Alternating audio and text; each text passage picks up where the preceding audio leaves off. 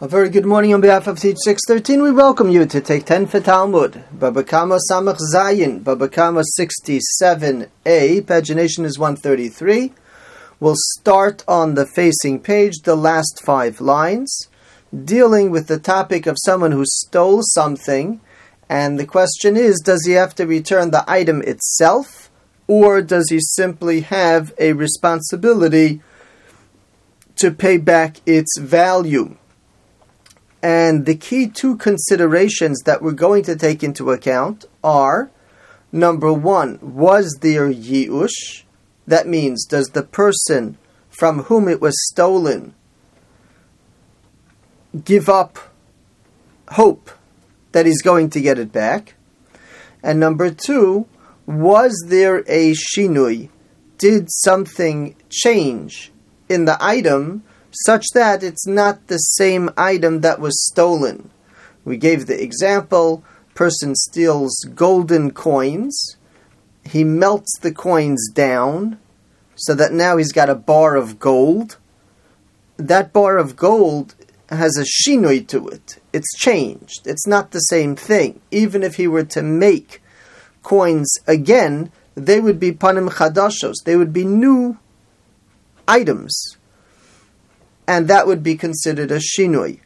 The strongest reason to say that a person does not have to return the item, and he was kona it, and it's his, and now he only has financial liability, would be if you could put together yiyush and shinui rishus, or shinui.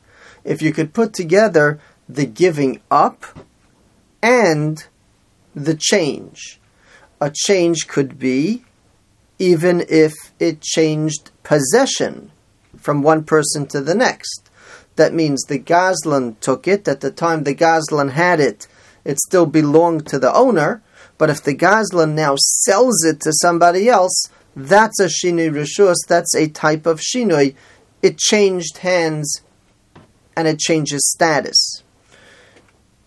Our Gemara is going to address the possibility that certain shinuyim are not so strong, and that while they might work together with yiyush, but on their own, they're not strong enough to change the status of the item so that it should not have to be returned be'en intact.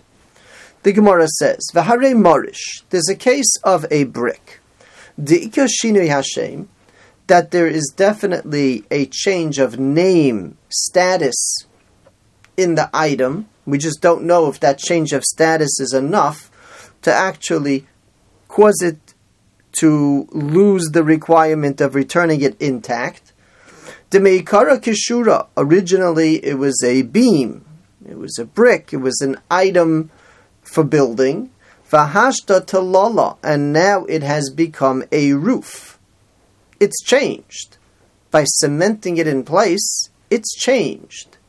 Utanan, but we have a rule, al hamorish hagazol shebenao babira, regarding the brick that was stolen, that was built into the building, shenotel damav, that the owner of the brick takes its value and cannot claim the brick itself, mipnei takonas hashavim, because of a special legislation in order that people should be able to do teshuvah.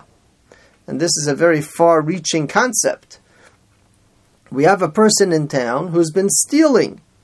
He pilfers. He goes to this building construction site and he takes a few bricks, and meanwhile he's building himself a building, and now comes, let's argue, Chanukah Sabayis time. He wants to do the dedication. He wants the rabbi of the city to put up the mezuzah. And he comes to the rabbi, and the rabbi tells him, excuse me, you built this building through theft. How in the world can this be a respectable building? And the person has a change of heart, and he decides to do teshuvah. He asks us, what do I have to do teshuvah? So by rights, we should tell him, well, you have to take out all the bricks. You have to chisel them out of the building, and return them to their proper owner, because the shinui is not a significant enough shinui.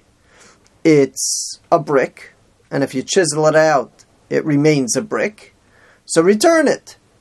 And instead, we have a legislation that says that he only has to pay back the money, the value of the brick, because otherwise it would be too hard for him to do teshuvah. What you see is that there is a shinui over here. The brick is in the building. It is now called a building, or if it's in the roof, it's called a roof. And nevertheless, that shinui wasn't enough to say, just keep the item, pay up at the value. It was only because of a special takana, a special legislation,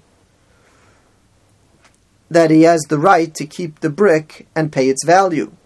So you see that a shinui occurred, and it wasn't enough for him to keep the item. The only reason he can keep it is because there's a special legislation in order that people should be able to do teshuvah. Halav hachi, a shinui that occurs, if not for takonas hashavim, hada be'enei, has to be returned. You see, shinui is nothing, the Gemara thinks right now. Skip a line. Reb Zera Omar, Reb Zera explained, shinui hachozel lebiriyaso, b'shinui hashem lo hava shinui. A shinui that could be restored, and all that changed was its name, but it could be restored. That's what we're talking about, that it's not a good enough shinui. So indeed, a brick that can be chiseled out and returned, that wouldn't have been enough shinui to say that the Gazlan now owns it, and in such a case, he would have had to return it, except for takonas hashavim. But if we keep track over here, had it been a shinui of significance, then that alone would have been enough to say that he keeps it. Let's drop down to one line up on the page. Amar Ula said, regarding the other method of transferring ownership to the Gazlan, to the thief, which is yiyush, giving up, when the owner gives up, minayin liyush she'ena kona. How do you know that yiyush alone is not enough to acquire it? That means that if a person would steal an item or steal an animal, and the owner gives up, that wouldn't be enough to call it the Gazlan's. It came to the Gazlan prohibited, and Yiyush is not enough to make it good, except for the financial liability that he'll have to pay. But it doesn't make it good that the item becomes his.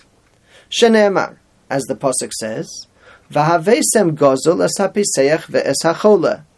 You're bringing, in the rebuke of Malachi, the Jewish people are told, you are bringing theft, or a lame animal, or a sickly animal as a korban, and that's a problem. Now, we need to wonder, lame, it's a negative type of presentation. A sickly animal, it's degrading to Hashem, to the Beis Hamikdash, that you're bringing this kind of korban. But what's with the theft? If there was Yiyush, then it's the Gazlan's, and he can bring it as a korban. He just owes the money. And the Gemara says, Gozol dumya de piseach. The Pasuk is grouping them all together. Ma piseach de lesle takanta klal. Just like the lame animal, there's no way to fix the problem. Af Gozol, similarly, the stolen animal, de lesle takanta, there's no way to fix the problem. Waiting a little bit longer until the owner is miyayish, gives up, is not going to change the status. Loshna lefnei yiyush, v'loshna la'achar yiyush. Doesn't matter if it's before he gives up or after he gives up. Either way, it's going to be prohibited as a korban, and this pasuk, Ula says, shows you that Yush alone is not going to do the transfer. Yesher Koach for joining. Have a wonderful day.